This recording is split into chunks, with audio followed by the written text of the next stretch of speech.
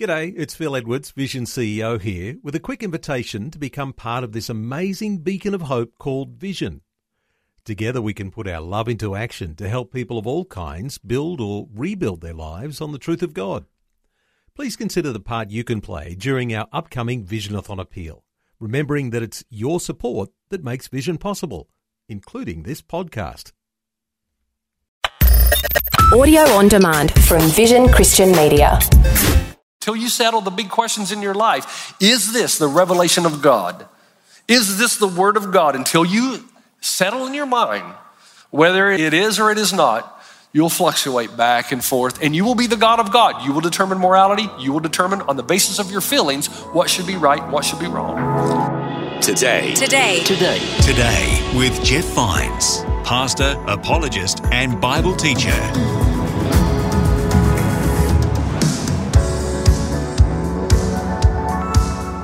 Hello, my name is Bill. Welcome. This is Today with Jeff Vines. Well, we've come to the end of this series, looking at the books in the Bible that have only 4 chapters. In today's episode, Pastor Jeff finishes the message from 2 Timothy. Make sure to listen to all the episodes in this series, For God So Loved. Just search for Today with Jeff Vines wherever you listen to podcasts. Turn to 2 Timothy now as Pastor Jeff wraps up this message. And just a warning, he covers some heavy topics in this episode.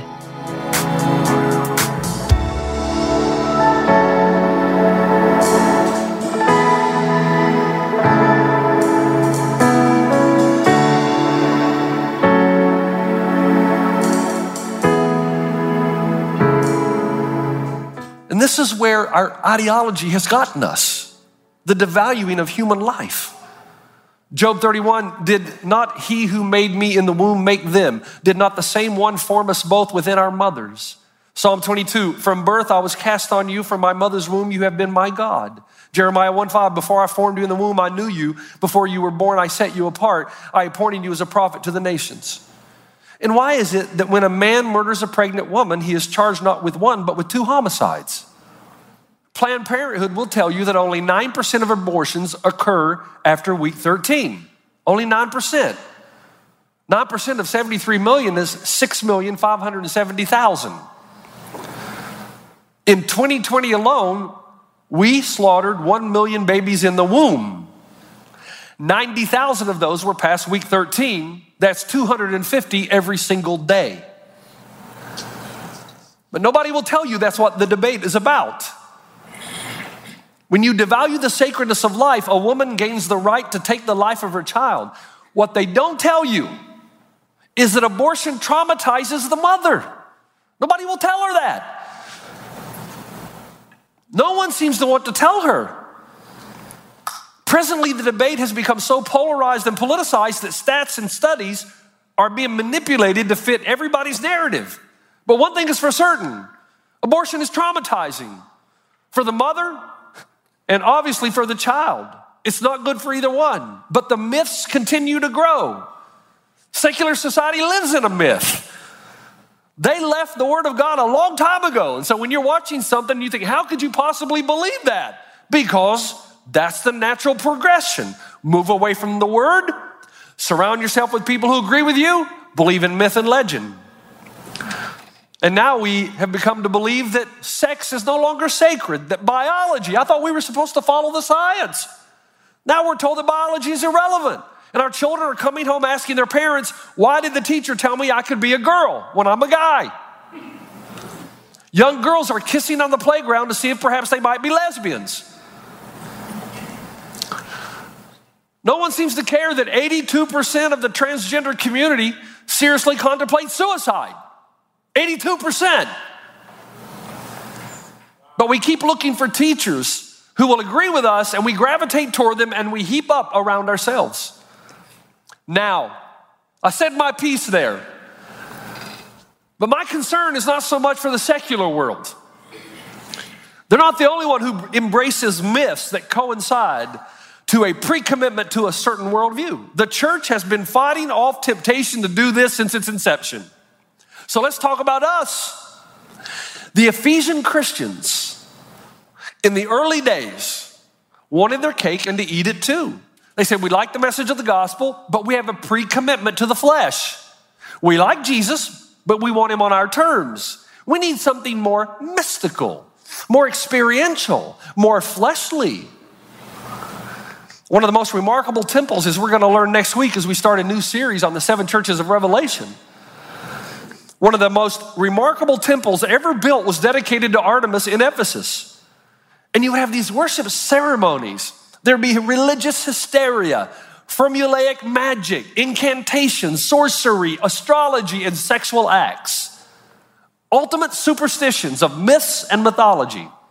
They would say, the early Christians who are just coming to faith, we want mercy, grace, and forgiveness through the cross. But we also want to engage God through the middle ground of sexual hysteria. Now, there's a lot to be said here, but in the day when the Christ followers were just coming on the scene, it was said in order to reach God, and this was dominating the Roman Empire, in order to reach God, you participated in as many sexual acts as possible. Because during the sexual act, there is a hysteria, there's a feeling, and when you get that feeling, that's when you're closest to knowing God. You think men might have come up with that doctrine? I'm thinking so. Well, aren't you? So you got these temples, Artemis, Diana, you got all over the Roman Empire where people just go in and have these orgies and say, well, we're just getting close to God. Paul comes along and says, what are you doing? What are you doing? This is not the way. The Word of God teaches you to live no matter how you feel. So I started wondering, what do you and I refuse to give up? What part of our culture says we want Jesus on our own terms? Yes, Jesus, we want you, but we want this too. And you know what it is? It hasn't changed. Sex is still the same thing. So I have Christ followers living together before they're married. Genesis 2:42 says, this explains why a man leaves his father and mother and is joined to his wife, and the two are united into one. Marriage assumes you leave your parents. So when you get married, you're not living together. You're with your parents or in your own house. Then when you're married, when you make an emotional, psychological, economic commitment, that's when you start to live together. You think by saying to me, well, Pastor Jeff, we live together and in God's eyes we're married. No, you're not.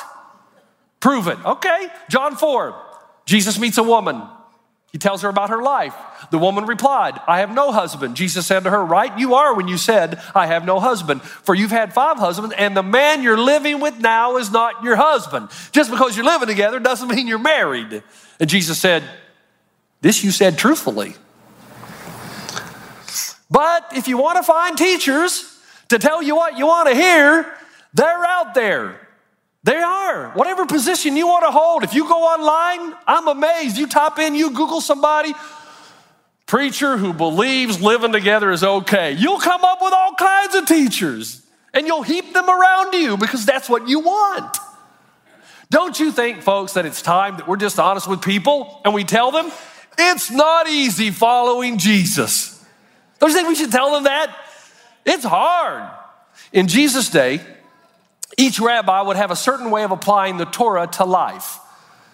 And there would be a considerable agreement on what the text meant, but the application might vary from rabbi to rabbi. So one rabbi might say to keep the Sabbath means to do this, this, and that. And another rabbi may come along and say, well, I see your point there, but it also means this, this, and that. So each rabbi would have his own particular set of rules and regulations that were to be lived out if the Torah was to be upheld in one's life. So that set of particular rules and regulations were called his yoke. Not yoke, the middle of an egg. Yoke. Y-O-K-E. Precepts and applications that work together. Okay?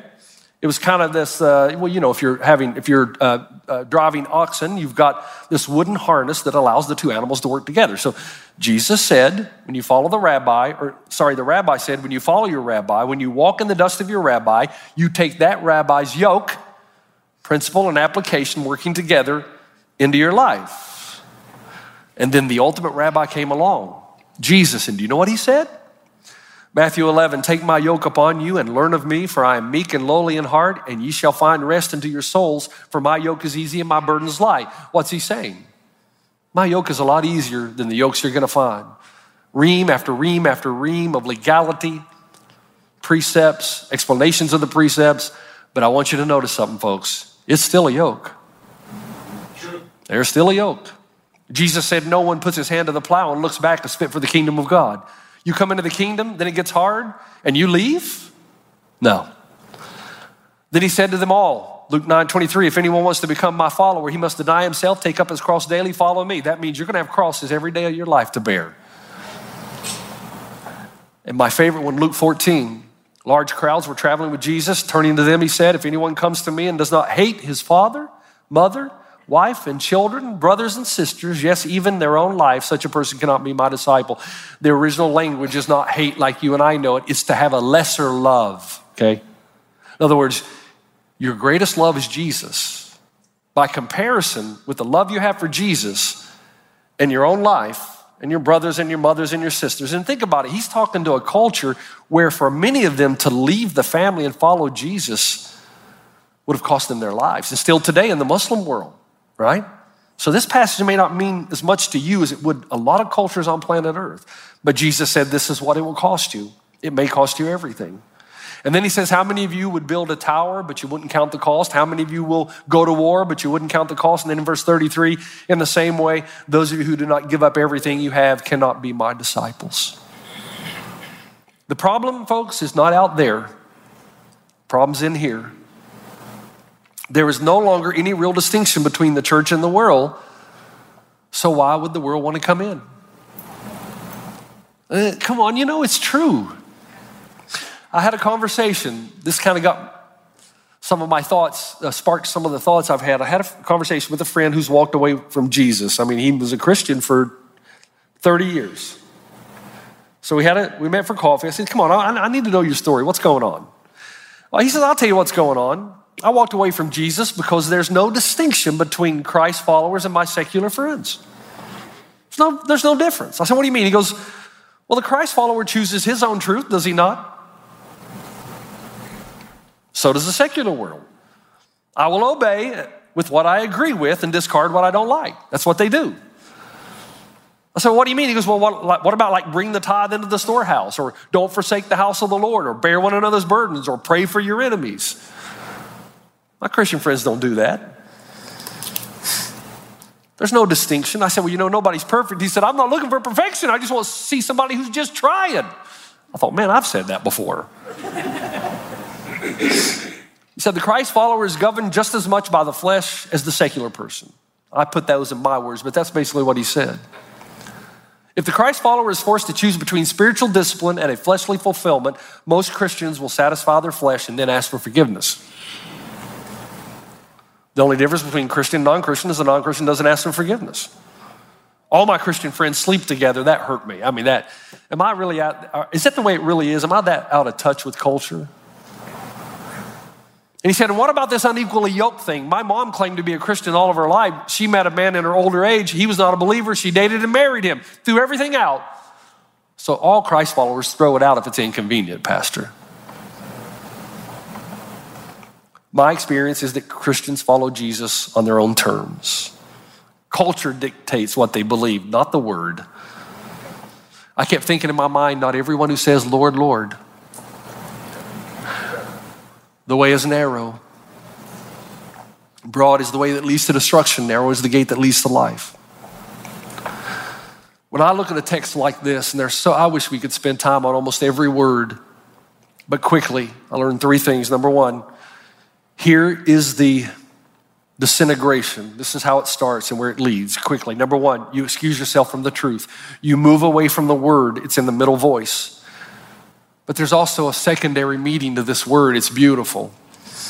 When it talks about moving away in the middle voice, when it talks about you separating yourself away from solid teaching, inherent in the word is the idea of subjectivity, of feeling, which means your feelings take the place of God. So you start saying things like this, well, I just believe God should be a God who. Now, whatever you say after that, can I just be honest with you? I don't care. And neither does God. It doesn't matter what you feel God should be like. That question is, what does the word of God say God is like? And are you willing to line up, and follow? I just believe that I should be able to jump off the Empire State Building and not splat when I hit the ground. Feelings don't much matter. The law of gravity is real. Let me tell you something. The law of gravity pales in comparison to the law of God. It is strong and unchanging. And until you settle the big questions in your life, is this the revelation of God? Is this the Word of God? Until you settle in your mind whether it is or it is not, you'll fluctuate back and forth, and you will be the God of God. You will determine morality. You will determine on the basis of your feelings what should be right and what should be wrong. So most people, when I ask them, is the Word of God the Word of God? They will say, yes, it is. But their actions tell me that it is when they agree with it. Do you believe in heaven? Yes. Hell? No. Do you believe in monogamy? Yes. Sex only when you're married? No. The real question of authenticity, what do you do when the Word contradicts you? Because if God is really God, He's going to contradict you at some point. What do you do when the Word contradicts culture? What do you do when the Word is inconvenient? What do you do when the Word of God says no, when your flesh disagrees? And then how do you respond when one of your Christian brothers or sisters comes along and says, stop this. I said, knock it off. Come on, you can do this. How would you respond if a friend of yours came and said, hey man, I notice you're spending more and more time at your beach house on the weekends, very little time in the house of the Lord. Hey man, I noticed you're not part of a group of believers who hold each other accountable. That's not safe. Hey man, I noticed you're spending more and more time on social media. Be careful. All these are signs that you're moving farther and farther away. And then the second thing that you do quickly, I'm almost done, you exalt your own desires. This is the active voice. In other words, you do whatever feels good over what is truly good. And you find teachers who will support your position. You will heap episoresusen. You will gather together, gather around you, people who will give you a license according to your idios epithumios, your own desires and lust. And you will look for teachers. Folks, can you admit something with me? Almost finished. Can you admit something to me? There is nothing left in American culture so vile and vulgar for which you cannot fly in a professor from somewhere to justify it. That's true. Can I just give you a caution before I finish this? Look, folks, you know what you read and what you listen to and what you watch. And you know me, I'm not one of these teetotalers. You shouldn't have a television. I have a television. You shouldn't listen to this. Why? No. But listen, if you don't manage your time in these things, do you realize what you're watching and listening and reading? You can't help it. Nobody's that strong. It will impact the way you're thinking. And don't you understand that, look, I don't want to be one of those crazy wackos, but I want to tell you at the same time, do you not understand how Hollywood has a direct agenda to do away with the morality of the Christ follower, the Judeo-Christian values upon which our country was founded? I mean, surely you see that, so you start sneaking in people and places and ideas over time. Go back and watch television in the 60s. You'll laugh.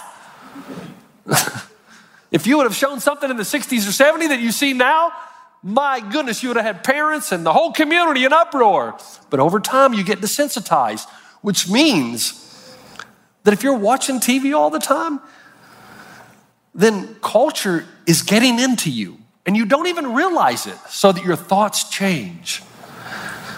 I think Paul saw this coming in Romans 12 when he wrote, do not conform to the pattern of the world, but be transformed by the renewing of your mind. Then you'll be able to test and approve of what God's will is, His good, pleasing, and perfect will. The more and more I talk to Christians, the more I'm starting to believe that most people get their doctrine from television and media instead of the Bible. If you ever have an issue that's really disturbing, if you have something you're not sure what to believe, don't go to the internet and research theologians. Just sit down with the Bible. Amen. And pray. Sit down with the Bible, read and read and read and pray. And ask God to give you wisdom. Now I got to finish. You embrace myths. That's the digression. By the way, this word has a medical connotation to it. It's like a dislocated arm or leg, or you're unable to function as you're designed to function.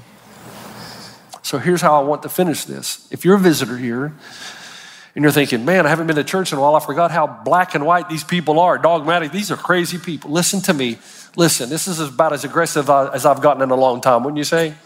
Listen, God's law is not arbitrarily given to you. He doesn't give it so he can be the big bad cosmic boss and somehow bind your hands and keep you from enjoying a good life. The parameters of God are based on design. If God truly did, if he's real, that's the question you have to settle. If he's real and he really did create you and he really did design you and the world, doesn't it make sense that he would know how you function best? So if he gives a precept, it's because he loves you and he knows your best life is lived this way, not this way. Come on. I mean, if he says don't commit adultery, do you think it's because he wants to be the big bad cosmic boss or he actually cares about the lady that you're cheating on? You understand? I tell my little boy not to play in the middle of the street, not because I'm the father. I don't want him to get hit by a car. See, until you understand that's the God of Scripture, you'll look at stuff like this and you'll just laugh it off.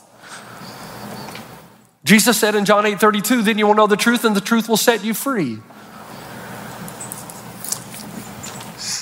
Are we good? Did this give you a headache?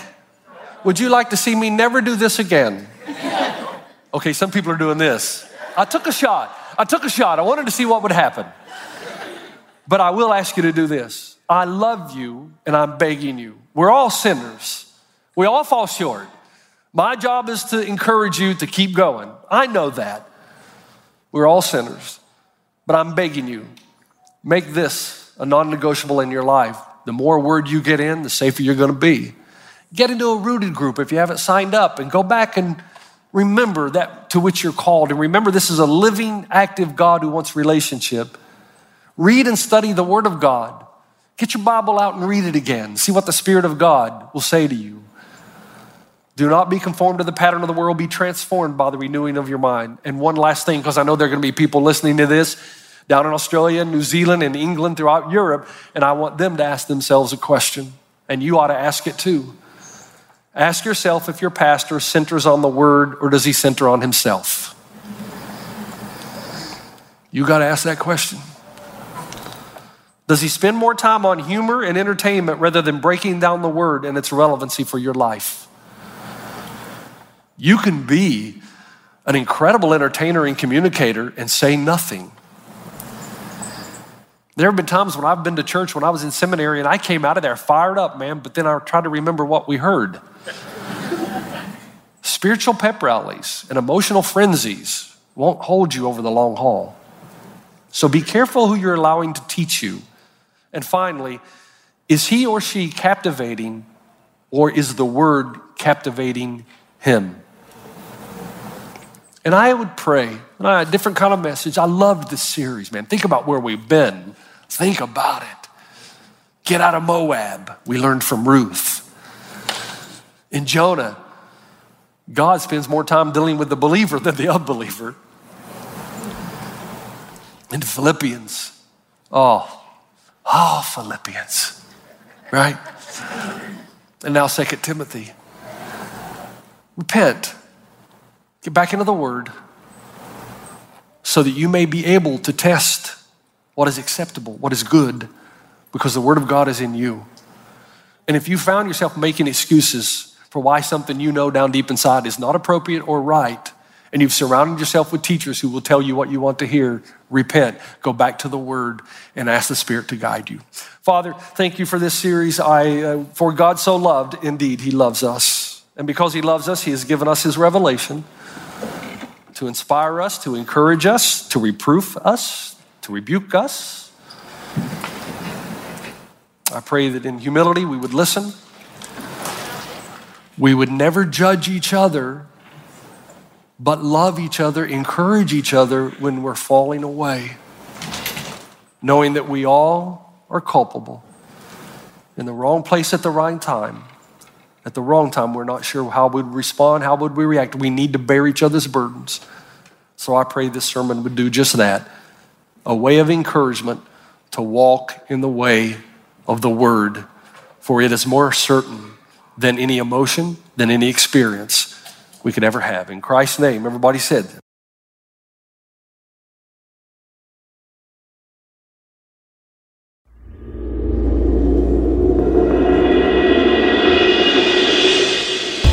You've been listening to Today with Jeff Vines. Next time, we'll bring you a new message from Pastor Jeff. You can listen to more messages like this Just search for Today with Jeff Vines wherever you get your podcasts. You make me wanna dance and sing with every single breath I breathe. I will bring this offering. You are my wonder, you with the wonder. Today with Jeff Vines. Thanks for taking time to listen to this audio on demand from Vision Christian Media. To find out more about us, go to vision.org.au.